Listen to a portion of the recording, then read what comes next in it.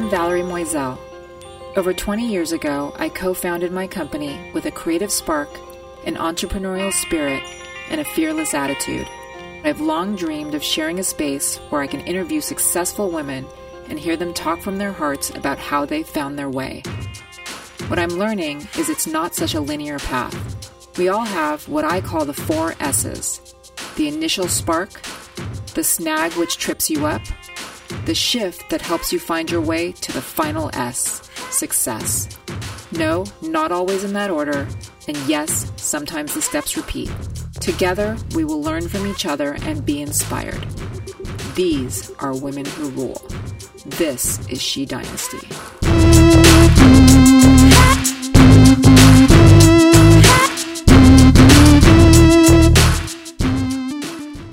Welcome to She Dynasty. We are back in New York, and today I am lucky enough to be sitting down with yet another C-suite female executive, Sandra Campos, the CEO of the iconic brand Diane von Furstenberg, also known as DVF. This beloved brand was first launched with the well-known wrap dress that has stood the test of time. In her career, Sandra has been instrumental in launching brands like DKNY, Polo Jeans, and as well as her own venture with Selena Gomez. She was also the president of CBG, which owned brands like BB, BCBG, and Juicy Couture. I'm equally excited to introduce our co-host, Brianna Lance. Brianna is an influencer, creator, a painter, a designer, a stylist, and a musician. She began her career in fashion as a stylist and went in-house as a creative director for the cult favorite brand Reformation. She then sat as creative director for a menswear line, Basic Rights. Brianna's vast fashion background and distinct eye enables her to succeed in any setting. She's also a contributing editor for So Goes It magazine. And if that's not enough, Brianna also has her hand in music, releasing a solo record. She has 3 solo shows in New York of her paintings and is currently working on print designs and a children's book. Hey, Brianna, thank you so much for joining us today. Thank you for having me. So when I was reading the list of everything you do, I was blown away. You are truly well-rounded. You have so much going on. I want to hear from your words how you describe what you do. I actually just had a conversation about that this morning on a shoot because we were talking. The photographer I was working with was saying that she also is like designing furniture and she creative directs, and we were saying we get kind of panicky when people ask us what our job is because it's so hard to like define. And so I was like, let's just say we're artists. That's amazing. And I think this is an interesting trend that we're seeing is that, with young creatives kind of coming up, people are not so pigeonholed into one medium anymore. And what I love about what you're doing is there's so much. There's art, there's design, there's, music, and you're kind of integrating this all together into your world. And I think that's super powerful. Oh, thank you. Yeah. I mean, it's great because I think being creative is being creative, and like whatever the output is, it's just about like expressing that sort of part of yourself. Well, not everyone looks at it that way, so I commend you for being able to handle it all. So I spent some time on your Instagram account, and I just love your aesthetic, your passion for what you do. What is your advice for those who are kind of jumping in the game right now? How do you stand out? I mean, I feel like I have terrible advice to give to people because I don't even know what's going on half the time.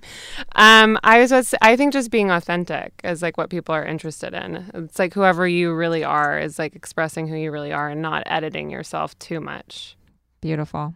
And I understand, as I mentioned earlier, you spent some time at Reformation. Tell us what makes that brand so beloved. I mean, I think, honestly, I was there for a long time, but when it first started, the whole point of it was to make clothes for women to feel sexy for themselves rather than how other people viewed them. And so I think that just that mission statement kept it really popular because it was just about like making women feel beautiful for themselves and not for other people. And I understand that you have a history of working with DVF. Actually, when we approached Sandra, you were the influencer that she recommended just because you guys have a history, which is so nice. So I want to hear a little bit about what you've done with DVF, your relationship with them, and what that brand means to you. Well, actually, the first person I met at DVF was Sandra. But I have been consulting for TVF, which is a capsule collection done by Diane's granddaughter, Talita. And you also have styled for us. And I styled for DVF. Well, tell us, what are you hoping to learn from Sandra today? I know she's sitting right next to you. I mean, I have so much. We were talking about this earlier. It's just the idea that there's a lot of questions when you work with people that you want to know, but it's like you're in the structure of a meeting, so you don't get to ask, like, what's your history? How did you get to where you are? Like, just like a lot about like the journey that people are on that brings them to the point where they are. So I'm excited to hear that.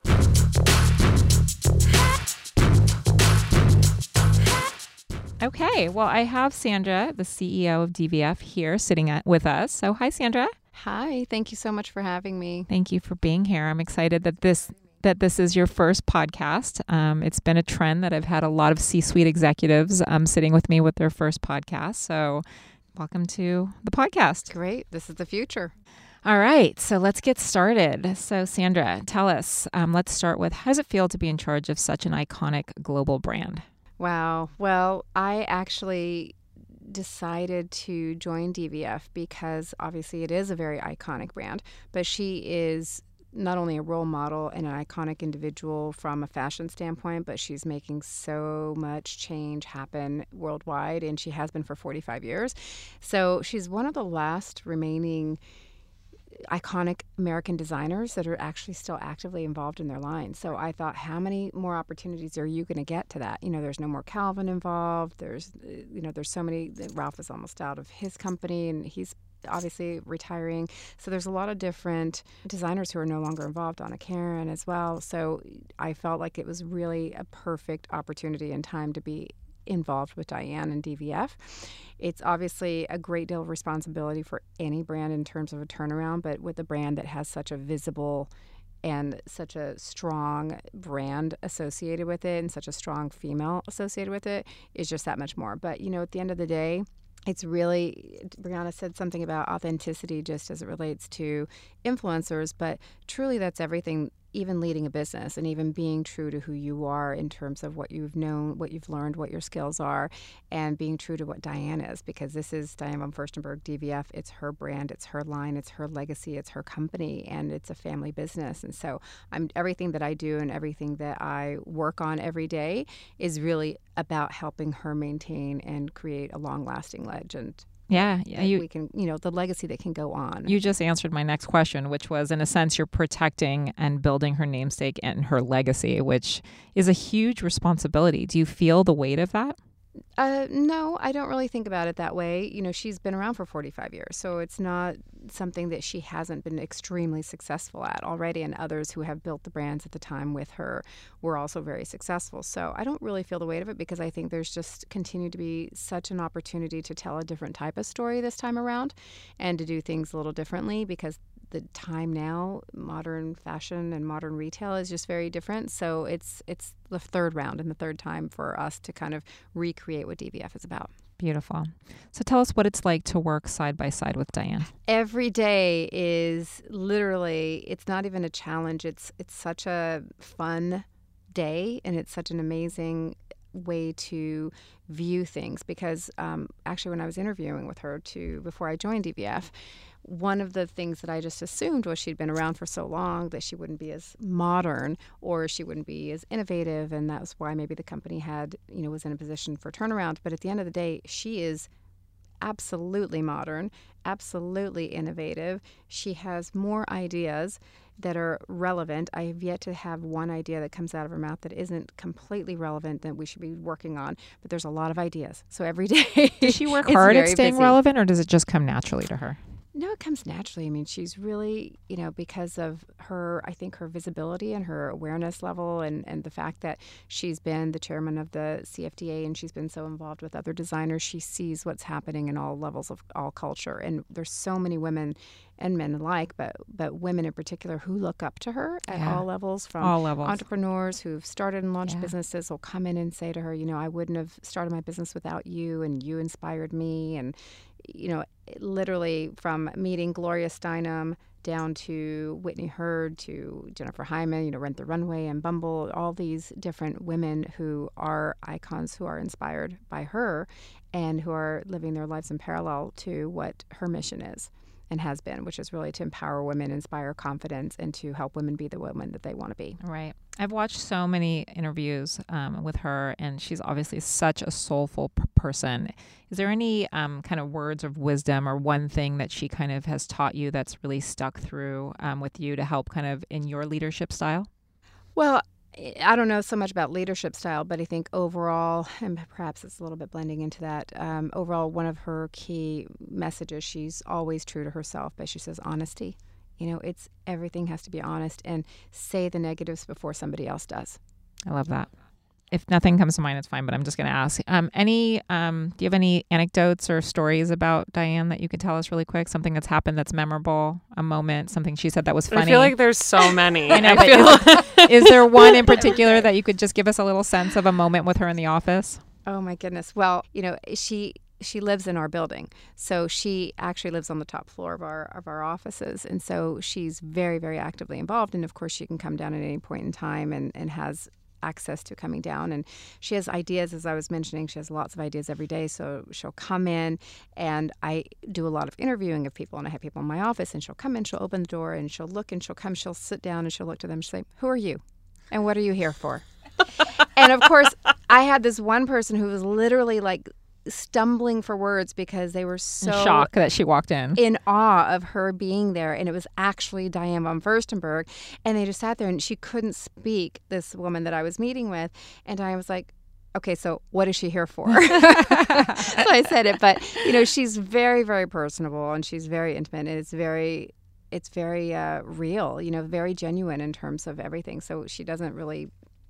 There's not a lot of filter there, I guess. What does it mean to you to be one of the few female CEOs of a world-renowned fashion brand? It's interesting because I don't really even think of it in that way. But of course, I've had a lot of commentary about it. I've had a lot of questions about it. And as I do think about it, I realize, to me, it's like I've worked hard to be here, and I've worked for a long time. So I feel like this is what I was always positioned to be, and this is what I worked for. But the fact that obviously there are few women and female CEOs in an industry that is really predominantly female-oriented in terms of, the majority of consumers are women, et cetera, but a lot of men run the companies. There is definitely a time and an opportunity, and obviously it's, I'm very grateful for where I am. I feel very fortunate for who I'm working with. But obviously, Diane, I feel very fortunate to be able to actually even have anyone say I'm a role model at all, because to me, I've just worked really hard, and I'm doing exactly what I wanted to do. I want to go into a little bit about your journey of how you got here. So we're going to start way, way back. So let's start at the very, very beginning. So I understand way back. Well, the interesting thing is you're born and raised in Los Angeles, as I was. So tell us about your childhood. What part of LA were you born in? Born, but not necessarily raised. Okay, I was that's born right. in Hollywood, California. Like me. And my parents actually are immigrants from Mexico, so they moved there to pursue a better life for their family, their future family. And I was one of 4 that were actually born there. We have 6 kids in our family, so 4 of us were actually born in California. But after the 4th, we actually moved to Mexico City for a bit. And I went to my first years of elementary school there, and then moved to Texas. So really, when I consider myself a Texan, so I was raised and grew up and went to middle school, late elementary, middle school, and high school in Texas. So what did your mother and father do for a living? My parents are both entrepreneurs, actually. So my father moved to the States and started doing a lot of little odd jobs, and he created Tortilla Factory. And my mother worked with him in the tortilla factory. She actually went to school in Mexico City thinking she went to medical school and thinking she was going to go down that path, but then moved to the States to be with him. And they had a tortilla factory for the majority of my childhood. Along with other entrepreneurial ventures, my mother then went into real estate, and she started investing in real estate. So she started owning properties and flipping homes and kind of managing homes as well, which she still does today in Texas. I mean, in my household, again, there were 6 kids. So it was always about education. And we would get money, actually, for good grades. Nice. We only got money for A's. Well, we'd get money for books that we read. We'd get money for, grades that we received. And that's really what it was constantly motivation. But my mother was always attending some sort of educational course or something. She went to a lot of courses in community college and was constantly getting more and more degrees because she's also very focused on her own education. So it was very important in my family. And ultimately, I have, out of the 6 of us, there were 3 that went to Stanford and Ivy League schools. And, Wow. I have Oh my gosh. 2 attorneys, 1 judge, a professor. Oh my gosh, your parents need to write a manual.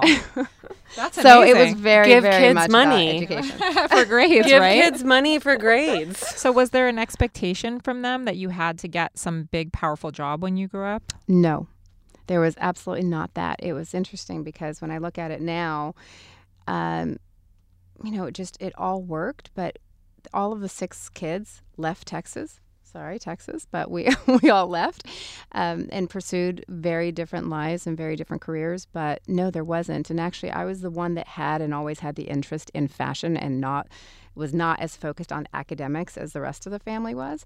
So I think they actually thought I was going to, I don't know what they thought I was going to do, but I don't think they thought I would be where I am today.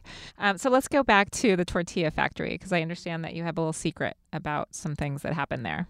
Well, I feel really sorry for the people who bought the packages that I packed, because in our tortilla factory, there were certain things that we could do at certain ages.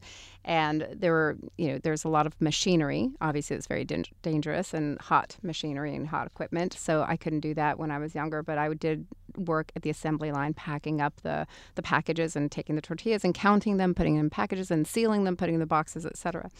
But I always ate tortillas, and I still to this day eat at least one tortilla a day. It's in your blood. It's in my blood, but I would eat them. So I think if there were supposed to be 12, I might have done 10 or 11. Oh my And I was gosh. like eating them. It's like that Lucille Ball. I love Lucy, where they were eating the chocolate. Oh my Does gosh. your family still have the company? No. They sold They it. sold that years ago. So should I be questioning my packages of tortillas when I get them? They sold it. You're fine. I'm just not sure I can ever open a package of tortillas again without thinking about some kid sneaking one. It's true. That's awesome. So it seems like your parents came here with kind of the American The dream. American dream, And absolutely. they absolutely achieved it, not only for themselves, but for their children, which is gives me chills. It's so amazing to hear And that. grandchildren, and yes, I mean, it's amazing. I don't think we certainly didn't appreciate it growing up, but now looking at it and having my own children, it's amazing, a miracle. It's incredible. It's sacrifices. They made a lot of sacrifices for all of us, but hopefully we're paying it back. It seems like you are. So you mentioned that religion played a part in setting your core values and your work ethic. Can you talk a bit about that? Yes. So now I'm getting, how much am I telling? No. So actually, when my parents, they immigrated from Mexico, they were Catholics and they were raised Catholic. And when they moved to California, they actually converted to becoming Mormon. And as Mormons, there's a lot of core values. You don't drink alcohol, don't drink carbonated drinks. No carbonated drinks? No carbonated drinks. Smoking, a lot of other things. So there's all those rules in terms of core values, but it was always about family first, and then also about a lot of hard work. There's a lot of work. And I actually attribute a lot of my ability to speak publicly to being a part of the church, because in the church there's no priest who's giving sermons. It's the community that's doing a lot and having a lot of the talks. So from a very early age, you're encouraged to get up and speak in front of a congregation. Interesting. So I do actually attribute that, because I have no problem speaking in front of people. How important is it for you to be able to speak in front of people in the role that you're in? Very important, all the time. And I say this to everyone, no matter what. It's also, you're selling throughout your entire career. Of course. You're always selling your ideas. You're selling, you're selling your product. You're selling your ideas. You're selling anything. So it's always selling and working with how you communicate to the audience that you have in front of you. So yes, it's very important. Tell us, how has your Mexican heritage helped define who you are? Well, this is an interesting part of my life, because I think that having grown up in Texas at the time that I was raised in Texas, it was not as openly diverse as it is today. And so at that time, I didn't actually really embrace my heritage. I actually shied away from it. My parents would come pick me up from school, and I remember saying, "Don't speak," because I didn't want them speaking Spanish. And it was, at the time, unfortunately, as I could say now, because I'm embarrassed of that fact, but I was embarrassed of it at the time. So it was just a different time in where I was wanting to fit in, whether it was the age or also just where I was in terms of where we lived in Texas and where we grew up as well, just trying to fit in more with others. So it didn't as much impact. I don't think the heritage itself impacted where I am today from anything other than the fact that the core values always were there. Right. And, family is very important. Of course. Not only we were just talking about the religion aspect, but also in terms of cultural. So family has always been a big part of who I am and what's important to me in life. But I would say now I have children who have embraced the heritage. I love that. Absolutely embraced it. I have 3 teenagers, and they all have been taking Spanish classes, but they all, in different ways at different times, have been very intrigued and have actually done a lot more work. And my oldest is very focused on immigration reform in school, and she has, definitely considers herself to be more Latina than I think I do. It's amazing too, because I feel like it's like over 40% of the population in Texas is actually like Mexican heritage. I'm sure they are. So have you had any strong female role models or mentors in your life that have helped guide you? Yes, most definitely my mother, who is as strong as they come, no matter what, through all the obstacles in life, just kept going. And I think through all my obstacles in life, I just keep going. I show up, I'm there, and no matter what, if I get down, I get right back up again. And that is something that my mother has taught me just by watching her as well. And I would say my grandmother as well on my father's side, because I see her, and she's actually turning 99 this year. Oh, congratulations. So, Beautiful. Pretty amazing. But watching those women has been incredibly inspiring to me, because it was a different generation, but they had so many more sacrifices. And the fact that, they moved to a new country and developed a life that was completely new to them. I don't know if I would do that myself. It's a hard thing to do. So that's definitely one thing. And then from a business standpoint, there is no better mentor than Diane herself right now. So I'm very lucky to have that now in everything, from a personal relationship perspective as well as a business, and just looking at the word more broadly from a philanthropic perspective as well. Was your interest first in business or fashion? Business.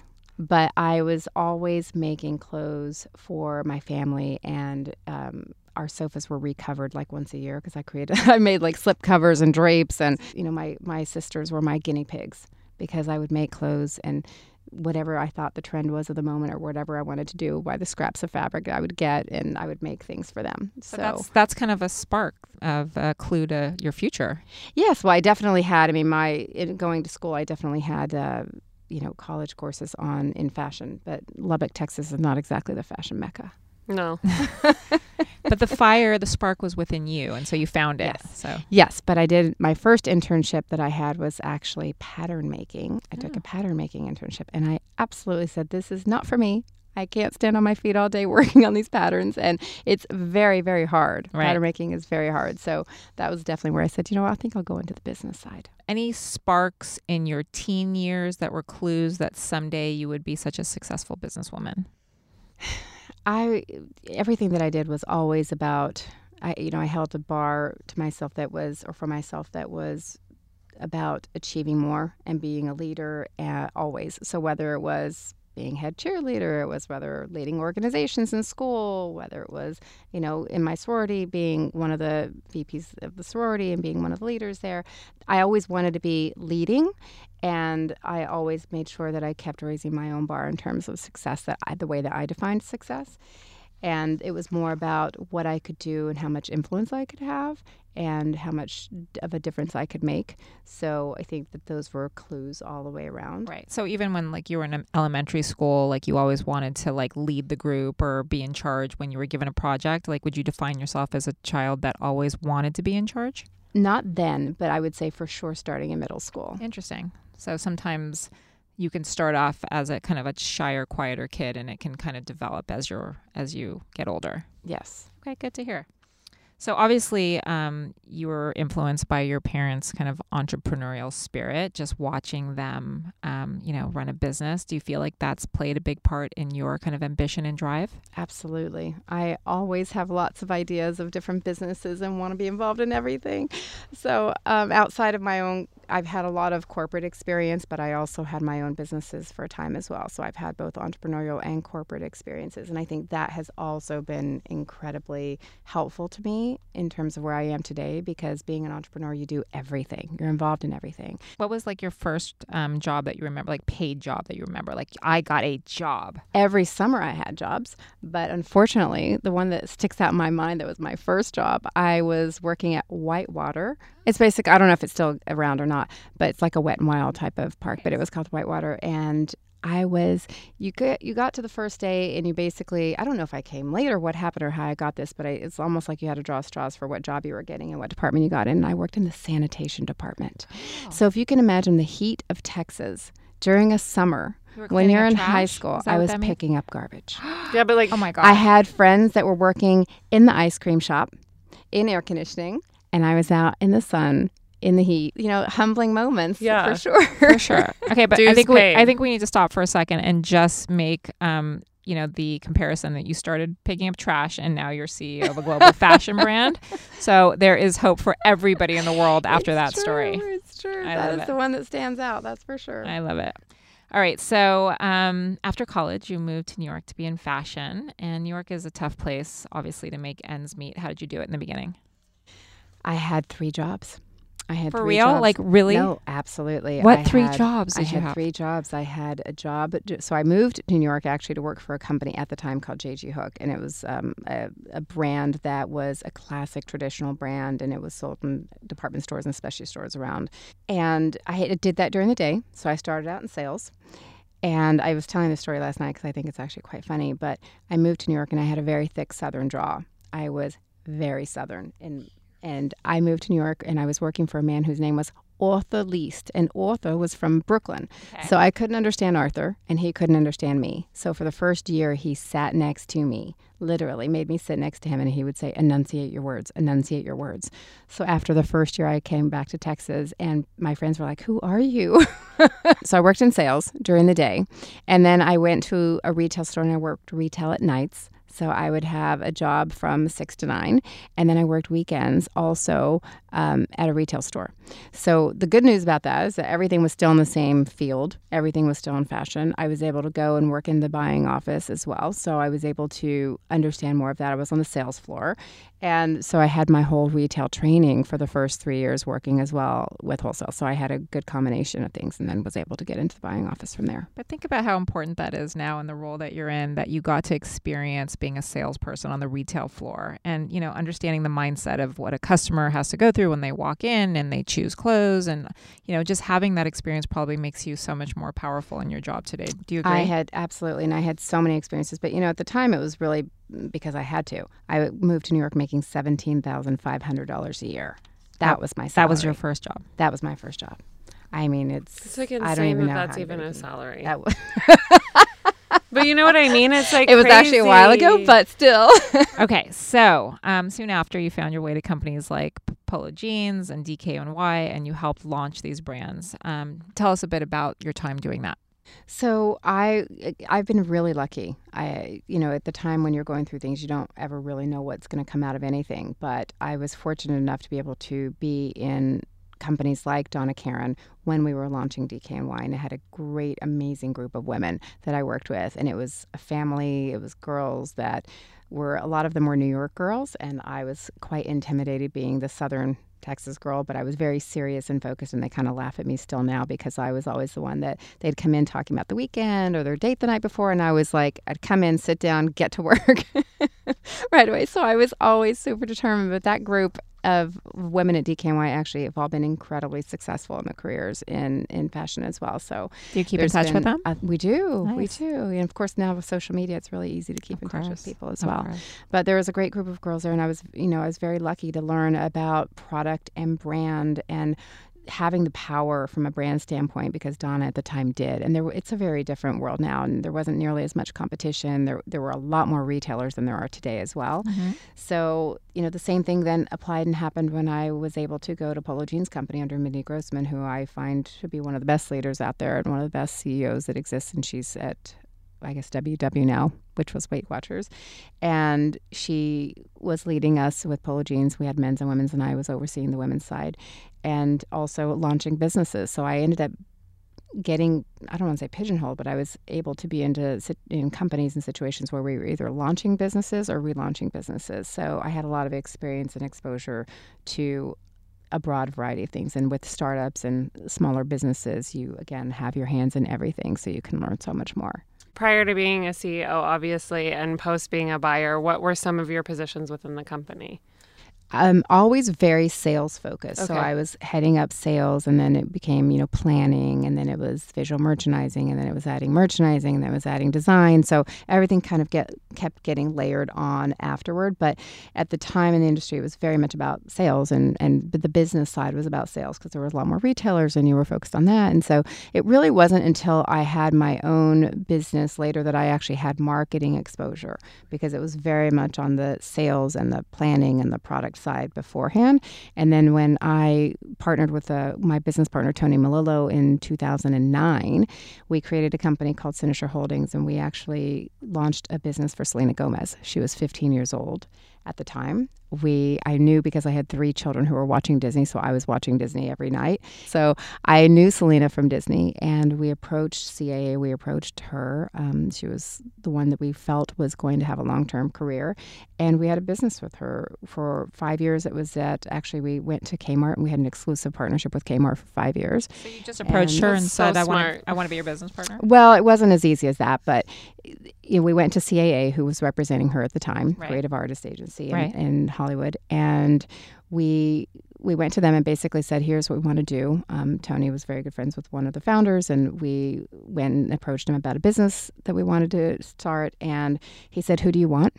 And we said, we want Selena Gomez and Demi Lovato, and that's where we started, and we met with both of them, and we spent time with them. And the first thing that connected me to Selena is she was also from Grand Prairie, Texas, Oh, which is where wow. I'm from. Nice. And her mother grew up in Grand Prairie, Texas, again, which is where I'm from. So there was definitely some connection Synergies, there. yeah.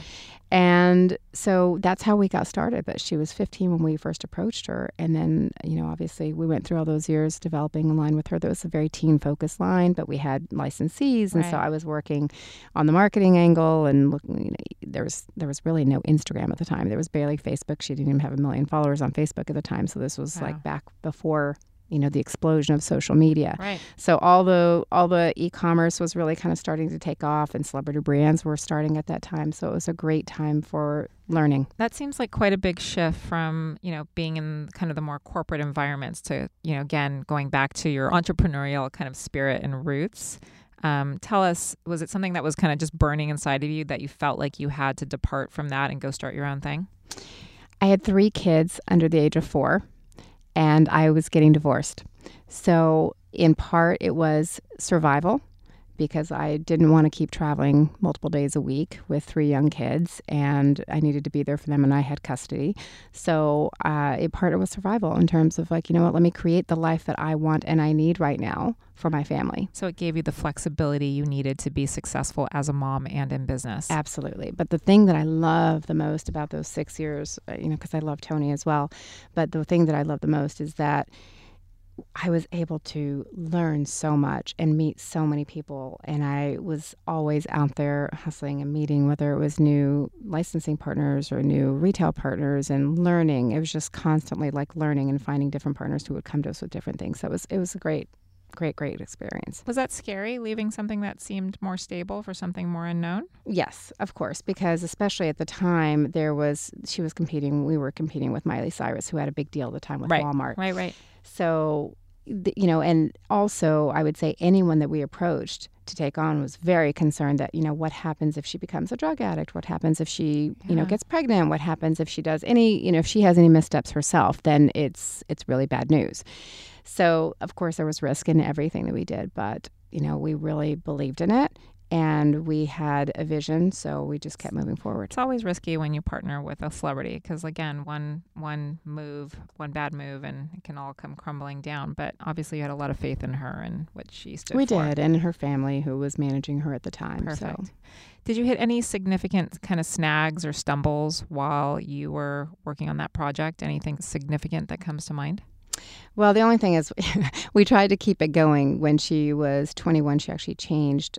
She was not under CA any longer. She moved to William Morris, and then she changed her management from her family to another company, Brillstein. And so the business changed and the business shifted. And it was something that while we wanted to continue and kind of elevate and evolve her from being a teen brand to a more adult-oriented brand, it wasn't the direction that they wanted to go. So then it was pivoting again and, identifying where the opportunity was. So I happen to have had a couple of licensees for Selena that were in a company called Global Brands Group. It was at the time $4 billion company that had lots of different brands and lots of different divisions. And that's where I ended up going right after that. How different was it to launch a brand before the influencer craze and now after? It was a simpler time. I would say everything is just so different now. The microscope is there now more than it ever was before. Before names mattered, fashion brands mattered. Now influencer names matter.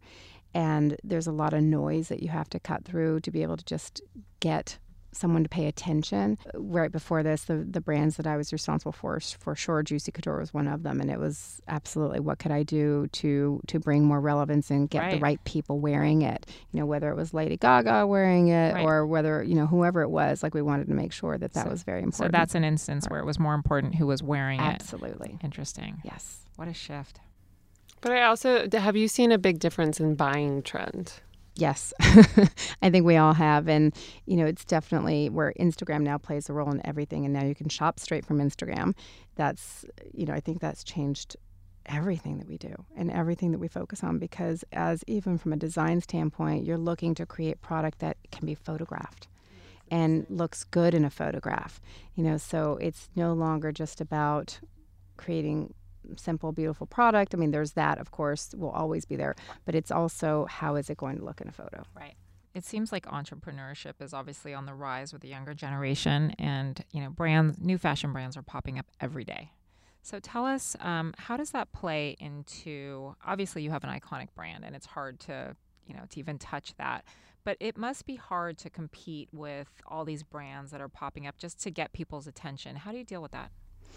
So I absolutely agree it is. And I think that there's a little bit of a difference between what the level of importance is. Not that there's influencers aren't important everywhere, because they are, but in terms of what retail does in the U.S. versus what it does in Europe and what it does overseas in Asia as well. So I would say that specifically, first of all, I think it's amazing that people can be entrepreneurs and can start their own businesses. I would have loved that in my 20s or 30s, or and everything else that people can do today, because there's so much more access. Shopify makes everything easy. Right. You can set up your own blog easily. There's a lot of things that you have access, and things are easier now than they ever were. So I think that's amazing. And, people definitely have lots of ideas, and it's all about convenience and what you can do to simplify. From my standpoint right now, where I am with this current brand, we're never going to be the flavor of the month. Right. That's not what we're looking to do. So whereas a lot of other brands will try to compete and have to think about who else it is, for years, there's a lot of brands, Reformation included, who have knocked off DVF and Diane's wrap dress.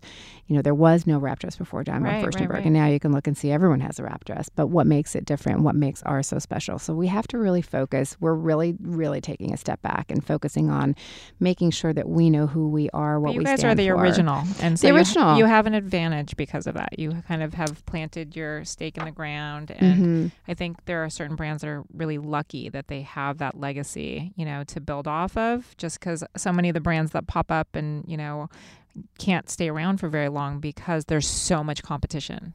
There is a lot of competition. There's a lot of brands that are doing $2, $5, $10 million of business, and all that's great. But it's when you start to go in a different direction, trying to do more volume, that then you have to appeal to some of the demands from the retailers, and you have to do things that aren't necessarily staying on brand. But, again, DVF is such an iconic heritage brand. It is. I don't think anybody ever goes and asks Hermes if they're on trend, if they have the right trend product. Right. You know, that's kind of what I equate it to. Or even, you know, while Chanel is always going to be Chanel and Hermes is always going to be Hermes rather, I think DVF should always be DVF. So that's what we're really focusing on from a business standpoint. I also kind of worry just with so much entrepreneurship kind of popping up, and, you know, the sheer saturation and volume of brands that are active in the social space. Do you think that maybe eventually we'll see a shift back to people caring more about established, more corporate legacy brands just because it's just oversaturated with too many just kind of pop-up brands? What do you think, Brianna? Well, I just think survival of brands is, I think there's one thing to get attention and be a new brand. I think a brand surviving depends a lot on not just the product that you're making, but also like the infrastructure you have business-wise and the people you have helping plan out the business strategy of it and the marketing strategy of it and things like that. So just based on that, a company like DVF has more longevity potential just based on the fact that it has like this powerful infrastructure like pushing it ahead. Yeah, and what we're doing, one of the big things that I'm bringing the company focus on is this is not just about us selling product and selling a wrap dress or two. It's about what Diane stands for and how we can actually create a community and build a community of female-led, female-owned, female-founded brands that we can actually provide a platform for and help them have exposure and help them grow. And, you know, as I was just saying earlier, many women will come in and say, if it weren't for Diane, I wouldn't have started my business, or Diane inspired me to start my business. And I'm like, great, how can we help you? And that's what we're trying to do right now. Like, we have collaborations and bringing others in. And so, yes, we have the ability to do that. And because we have that, we want to give back as well. Yeah, and I think I think the focus is right. It's interesting. I have a couple of wrap dresses, and when I put on my DVF dresses, I don't feel like I'm putting on a dress of a brand. I feel like I'm putting on the voice of Diane, which is a very different feeling than just putting on an article of clothing, because she stands for so much, and she's, you know, so her voice is so strong of what she stands for. So I think a lot of people feel that way. Like, when you put on her clothes, it means something because of what she's been through, what she's been able to accomplish. And that is something that nobody can ever take away. You know, I hear that all the time from women. I do. I hear that a lot. And it's, I keep saying is, if I could just bottle that up. Yeah, I mean, right? You don't, I mean, I think it's happening whether you realize or not. I mean, I don't know if you guys, I mean, this is the conversation I have with everyone. When you put on a DVF dress, it transcends putting on an article of clothing. It stands for something so much more powerful. Mm-hmm. So that's amazing. Well, yeah, that's I great. think you broke it down for me once, where you were talking about the idea of dressing powerful women, or women maybe in a position of business, but rather than sort of this one aspect people have of it as being very workwear oriented. It's something feminine, it's something colorful, it's something a little bit more bold, which I think is kind of what Diane is, that sort of like sexy, feminine, powerful sort of thing. And I think the idea of giving that to women who are professionals is like an amazing thing to be able to do, because not many companies are doing that. For sure. Well, and it's professional at any age, because you can be 25, you can be 55. It doesn't really matter. It's professional at any age where you want to be appropriately dressed and you have, you know, an event to go to, or there's some sort of occasion that you're dressing for, or you're, you know, a philanthropist or a PTA mom, or whatever it is that you're doing, and however you aspire to be successful. I think for sure DVF is the brand that's trying to make sure that we bring that all together. Well, she also has this interesting power. Like, I feel like the older she gets, like you said earlier, like, there's just nothing that feels old or stodgy about her brand. It just continually feels fresh. You know, I think it just has some staying power that's pretty amazing. Great. I don't know. That's my perception. My job is done, though. Yeah. Well, I also think that might be sort of like the era in which she started it, For too. sure, It was for like sure. very sexy, very sort of like wild, like time. But she's just, And mean, so I she's think just, that she gets that's- more beautiful as she Yeah. gets older. Like, I don't know. But Everybody it was needs like to the age least like her. stodgy time to For sort sure, of like for start sure. a company For anyway. sure, for But I sure. think it sort of like keeps that For sure. spirit. Well, and people are really going for practical dressing now. Yeah. You know, fashion's always impacted by what's happening in culture and Yeah. politically. And right now, everybody is just wanting like safe clothes that's practical, that's easy, that's effortless. Beautiful. And, you know, this is the go-to brand for that for sure. Okay, so let's move on. So after your Selena Gomez, you moved to GBG, correct? Yes. Okay, and there you were president of 6 global women's contemporary brands that you oversaw over $500 million in revenue. Is that correct? Yes. So I started out with Juicy Couture. That's where I actually went to GBG to run the Juicy Couture business. And that was one where I was like, Juicy Couture, can we bring that back again? Is that something? Of course, we've all had a Juicy Couture story. There's a lot of people that have that story about, their first tracksuit, et cetera. So I did that, and I started there for that, and then was able to also add to that portfolio various brands from BB, which is really now predominantly an e-com brand. Right. And really had BCBG and Hervé Leger and a couple of other brands there. Right. But it was about having the e-commerce, the retail, the wholesale, the international experience, which was really, really great. I loved my time there because there was so much learning that happened. I was able to go to places I hadn't been before, like Saudi Arabia, right, where we had Juicy Couture stores, believe it or not. Crazy. So how did this experience lead you? How did you make the shift to Diane? So one of the brands that I was mentioning, BB, I had a creative director that I brought in whose name was Nathan Gendon.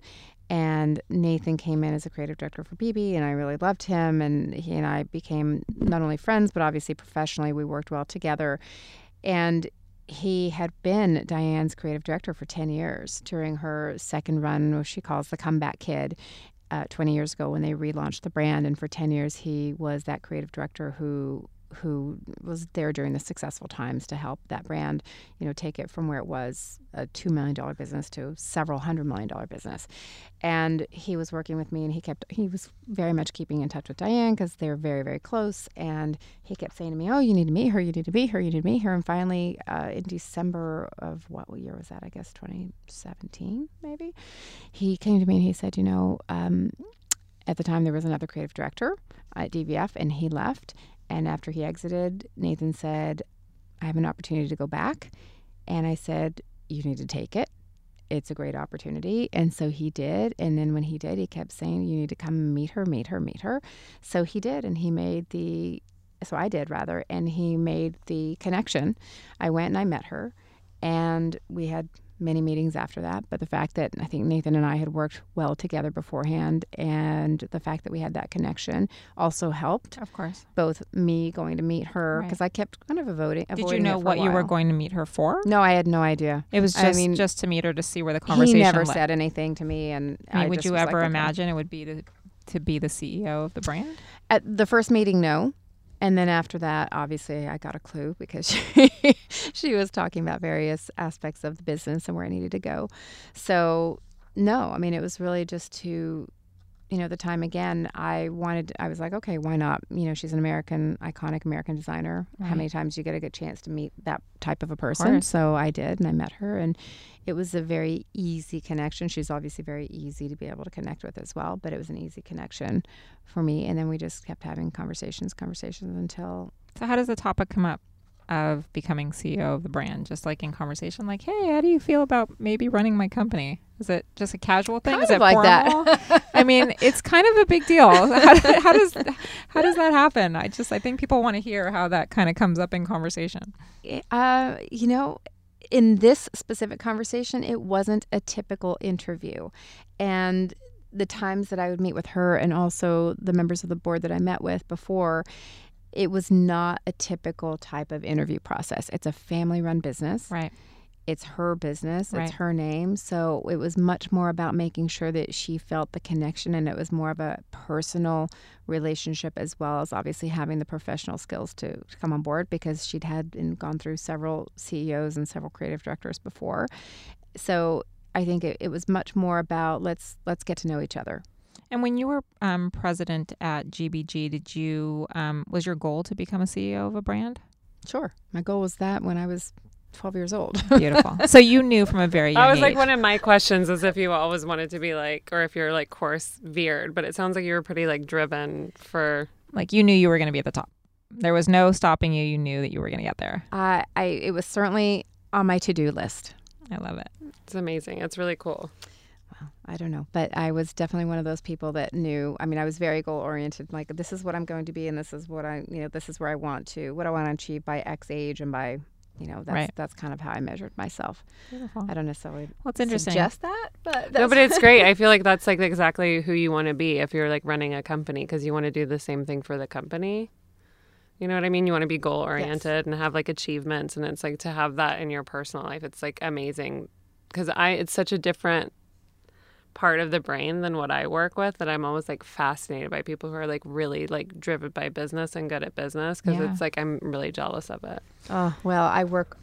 Well, we're jealous of people like you. So exactly, right? We're all good at something. Well, I want to dance like you. It's easy. I can teach you. It's easy. That's hilarious. We all think what each other does is easy, right? A next point that you made is you said that you lifestyle and you love to work out. And it's always like the busiest people in the world that you meet that find the time, no matter what it is, to go work out. And I will tell you that almost every woman who's sat in this chair that's a C-suite executive is like perfectly fit, great physique. It's really awesome and inspiring that you find the time to take care of yourself with a job as demanding as you have. It's what gives me the energy. I was about to say, I feel like it's also like a way to manage stress because it's like an insanely stressful job to be in charge. But it's easy to make an excuse not to do it. You know what I mean? It's easy to you get so bogged down with so much demand. It's easy to just kind of blow it off. But there's no question that everyone makes this a priority. So it's also really inspiring. Well, I love it. I do love it. So that's at least... There's other things I don't love, but I do love. But I think it's also like, it sounds like it's part of your personality though, that like driven, motivated sort of personality. It's like, of course. I love to wake up early. Yeah. I love to do exercise first thing in the morning. So I generally try to do 6 a.m. or 6:30 classes. And then I do reading and I try to like catch up on things that are happening. So you do a lot to kind of make sure that you focus on yourself and your own personal health. I do. It's important. I didn't think I did, but I'm thinking about it, and yes, I do. Well, I also feel like even just at the stage that your kids are at, it's like a little bit easier now. Absolutely. Absolutely. I would not have been able to do that when they were young, for sure. You have much less time when they're young, and I look at my photos back, when they were young, and I was tired. I looked tired. Because it's like 3. And how far apart are they in age, if you don't mind me asking? I have my first and my second are 2 years apart, and then my second and third are 15 months. So you had like so many small children. I had so many small children. As a single mom. Yes. As a single mom. Running companies. Yeah. Of course. It's awesome. And then leaving. But you just do. You just do it. You just do it. I get it. You don't question it. You just do it. So interesting enough, when I asked you in my pre-interview about some of the snags, you responded by saying, you never see snags as obstacles. Tell us why. Maybe because I have so many of them. It's just part of life. Just part of the job. It's part of the job. It's part of life. We're in an industry in particular that always has ups and downs, and no brand ever stays on top for too long. So you have to expect and anticipate the downsides and the days that, and especially being an entrepreneur, it's a roller coaster ride. But the snags are what make you better also. If it's always good, you never kind of push forward or propel forward because you don't have those like learning moments on how to get better. Do you agree with that? Yes. You just don't necessarily know that at the time. Right. Exactly. But when looking back, it's always the case. Of course. Can you think of one significant snag in your entire career that propelled you forward in a big way, whether, you were laid off or somebody talked down to you or anything you can think of? Well, I think, the things that come to mind for sure that propelled me forward, just choices that I had to make. So in the case, I was mentioning Selena Gomez earlier, and we went out and we were raising money for her, and they decided not to go forward with that brand. So then it was like we had to pivot. So I think the pivoting is probably, if I had to say like what were the snags, that was a snag. We wanted to keep going with that brand. We wanted to keep doing things. So then it was like, okay, well, now what? There's always a time where things are working and then they start not to work and you have to kind of shift course. Sure. So that can be considered a snag, but it's what you do with it that matters. It's how you change course and how quickly you react that matters, right? And having a backup plan in a way too. Yeah. Because that does always make a difference. I think you have to have that. I tell my kids this all the time, but you do have to have a backup plan. That was actually one of my biggest learning lessons from you was like having like a call where you were like, okay, these are all the potential problems we could have. Like you have to like be aware and know about like every single thing that could possibly go wrong and like being aware of that going forward and being like, okay, can you like stand behind that? Are you like, it was like a huge learning lesson for me. That's awesome. It was like really interesting. I actually lead that way too with my company. I always like to think of all the worst possible things that can happen and anticipate them. So when they happen, I'm not shocked and I'm not scrambling to come up with a solution. It sounds like maybe you do the same thing. Well, I think I've been around enough that I have experienced enough of those mistakes or problems that I can anticipate them now and hopefully try to help and guide people who have not yet experienced those so that they can anticipate them and try to find the solutions. It's always about finding solutions to problems because there's always problems and there will always be problems. Yeah, but I think it's about how quickly you find those solutions. That lesson of just being like, do it before it even happens, like be aware of it before it happens, I thought was like, it like kind of blew my mind where I was like, oh yeah, right. That's a really good takeaway. I think more Great, people should thank think you. about that. Yeah. So you're a mother to 3 kids. Tell us what role they've played in defining your success. I have become better organized because, again, I've had to. I have definitely become more empathetic because I've had to. And I think as a mom, you're able to look at things differently when you're leading and you have a team and you have, now I've got a whole generation that's a millennial generation and soon to be Gen Z that's coming into the workforce. Right. And I definitely have a different role with them than I did when I was leading in my 30s. Right. So when I didn't have as much experience nurturing, it was different than I do have now. I can look at these kids and I can look and say, you know what, I want them to have the experience that I had. I want them to be able to experience a great community, having great friends, but also building something and finding success in building something and success in the results and achieving those results. So I'm able to look at things differently. And I think that is because I am a mom and because I've seen, what that means to individuals that are not, outside of myself. Yeah, well, you're very driven and obviously successful. Do you ever feel like your own personal goals are expected of them? Because that's something I kind of struggle with because I'm also super driven and goal-oriented. And, one of my kids isn't quite like me. And so, at a certain point, I've had a lot of conversations, take a deep breath and just be like, she looks at things a different way. It's okay. Do you feel like you struggle with that at all? All the time. That's a real thing, If right? you're asking my 3 children, they'd say, "Oh, here we go." Yes, absolutely, of course, and yes, and I think that is definitely part of being driven. But I've had to. Hopefully, I'm learning all the time, and hopefully, I'm a little bit better about it. But I would say that my kids would probably say I'm not better about it. That I hold them at a very high level of expectations on education, on what they do, on how they focus on things. Do you ever feel like you have to kind of pull back because you feel like you're applying too much pressure? I have 3 very, very different kids. 2 of them, I would say, apply much more pressure on themselves than I need to apply on them. Another one, I've applied much more pressure on my son. So I've had to kind of find myself pulling back.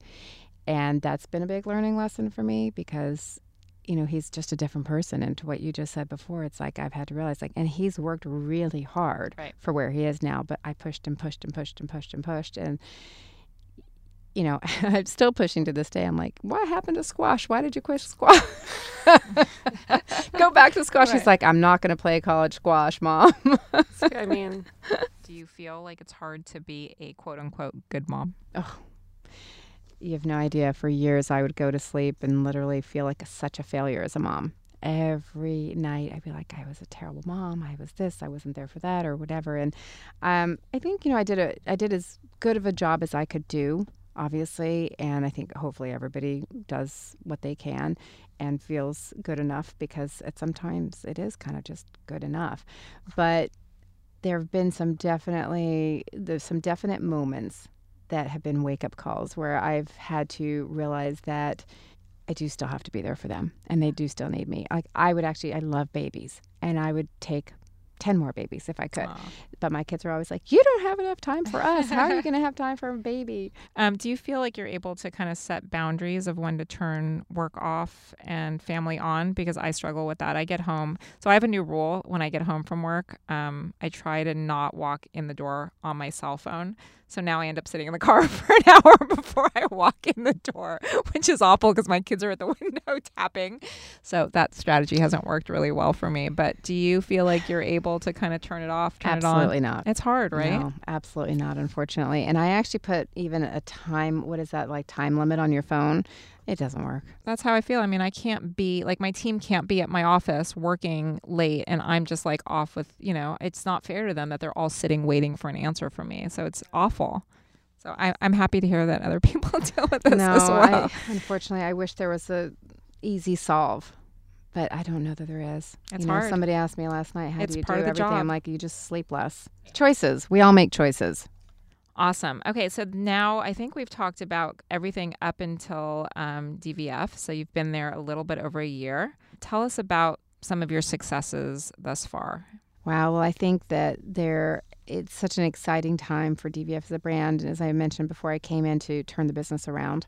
And Diane would say, and she says and talks about the stories of having different stages of DVF as a brand. And the first time that she was here as the American Dream, and she created this whole brand, and then she sold the company, and the second time was a comeback kid, and now it's like the third time of reinventing.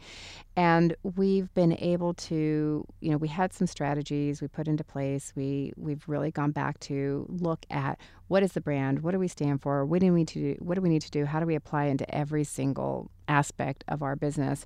And we've implemented some strategies that we actually just started seeing the results to starting the beginning of this year. So we're seeing very strong, and that goes into from the very beginning where there's a wholesale retail mentality where we had a very structured business that was for wholesale predominantly, and everything that we did was about wholesale, going to market and everything in terms of how we analyze businesses. It was all like very wholesale oriented. So one big thing that we've done is change to be thinking about the consumer and really focus on the retail aspect, focus on direct to consumer. And if she's coming into our stores and she's on our site, what are we messaging to her? How are we speaking to her? Right. What are we doing to communicate with her? What's the product we're giving her? What's the lifestyle that she leads? All of that.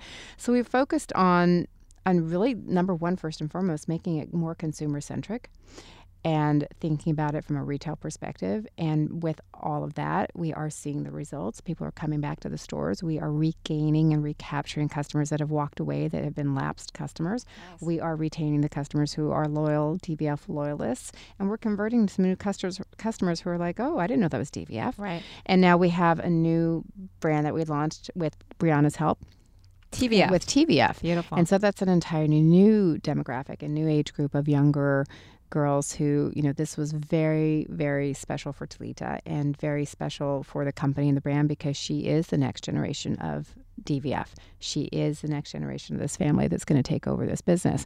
So giving her this opportunity to be able to put this product line together and to, from beginning to end, Diane said the other day, so I'm not going to say it for us, but she said it, we executed it flawlessly. Beautiful. And that was because we had time, we planned it, we did it as a Right. team. It was 360 all the way around, and it's been very successful. Seems like such a smart move. I mean, first of all, the line is beautiful, so it feels like it's going to be very special. Yeah, and it's very her, and she is Diane. She is literally, we had a pop-up store in LA last weekend, and she was there for hours selling her product. Where was it? Just curious. In LA on Melrose. Oh, yeah. So she was there, she was selling, she was getting people in the fitting room, she was taking pictures, and I was like, wow, this is Diane. Yeah, it's amazing because you can tell that it's a passion for her. Beautiful. Which is cool. It runs in the family. And she owns it. Yeah, it's really cool to see that, especially in someone who's like very young. It's like amazing to see them so like assured in their passion and sort of like driven by it. It's really cool. Perfect. Tell us in a couple words, what is your leadership style? How would you describe it? Empowering. How does someone impress you? Focus. Passion. Perfect. Do you think that you have achieved success? Are you there yet? I'm just starting. I feel like I am literally just starting. Yeah. I love to hear that. What do you do for fun other than work? Like, what are some of your hobbies? Anything? I don't have any hobbies, so except for work. So if you say nothing, then I get exercise, maybe. So bad. Exercise. But I did just... Healthy lifestyle. Yeah. I focus on fitness. I do like to cook, but I'm not able to do it as often as I would like. But we do have a farmhouse that I just purchased upstate New York. Beautiful. So it's going to be a horse farm. It is a horse farm, actually, with rescue horses. So Beautiful. My new hobby is going to be a farmer. Awesome. Sounds like you have some awesome hobbies. If you were not the CEO of a major global fashion brand and it was something totally different, what would you be doing? I would love to be in the movie industry. Like a movie star? No, like producing movies. Oh, interesting. I Okay. love movies. You'd be good at that. What keeps you up at night? It's whatever's happened that has been the problem of the day. From my So kids' you're trying to like solve it? Yes, I'm trying to solve it. Yeah, I mean, not doing enough for my kids. I think that keeps me up at night. And Definitely. what is the most challenging part of your job? People. People, I say a lot. I'm like, I'm ready for If the we didn't- robots. If we didn't have people, it'd be really easy, right? I say this all the time. Managing people's expectations and, how they see things and how they process your information is complicated. It is. Yeah, It's complicated. I get and it. It's, it's people, I'd say, are the most complicated. Everyone receives things and receives information differently. Everyone learns from others in a company. Who is someone in a role or a department you're learning from right now that really excites you? E-commerce. I think right now, because we're so focused on our e-commerce results, really looking at the data and the analysis and trying to understand more of the digital aspects in terms of our digital spend and where where we're targeting and what the acquisition is. All of that is really interesting. And I think that's obviously the future as well. So I'm always learning with that, and I love that. What's something at work that takes you out of your comfort zone? I don't like attention. So that takes me out of my comfort zone. Well, congratulations for being here today. Yeah, you're going to have a lot of attention after this. No, I don't good. like the attention. I like to be kind of behind the scenes. I do my job, I do my thing, but Too bad. getting out there, I know, and she really is pushing not only me, but she's definitely pushing me to be out there as well. And obviously with the brand that we have and with her, it's very visible. So I'm having to get out of my own comfort zone. All right, one last question. What is the one skill that you're best at? Like, what is your one superpower? I think my best skill is finding talent. That's a good one. It's important. You surround yourself with the right team, you're golden, because you can't do everything. The best skill a leader could have. Wait, I had a question for you.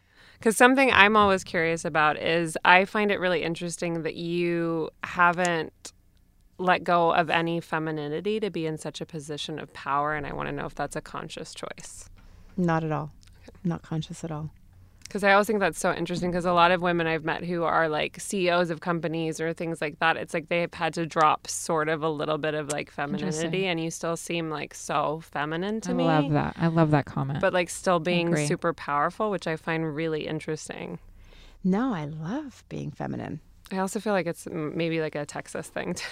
Yeah, that's true too. I mean, in Texas, when I was growing up, certainly I think it might be the same now, but you don't leave the house without makeup on and you don't leave without being perfectly put together. So that probably has a little bit to do with it. It's true. Not at all. Like growing up in the same. All right, guys. Well, I think we're done. Sandra, I just wanted to thank you so much again for being here. I hope you realize how inspiring you are. I am super excited to put you in the spotlight because you are wow.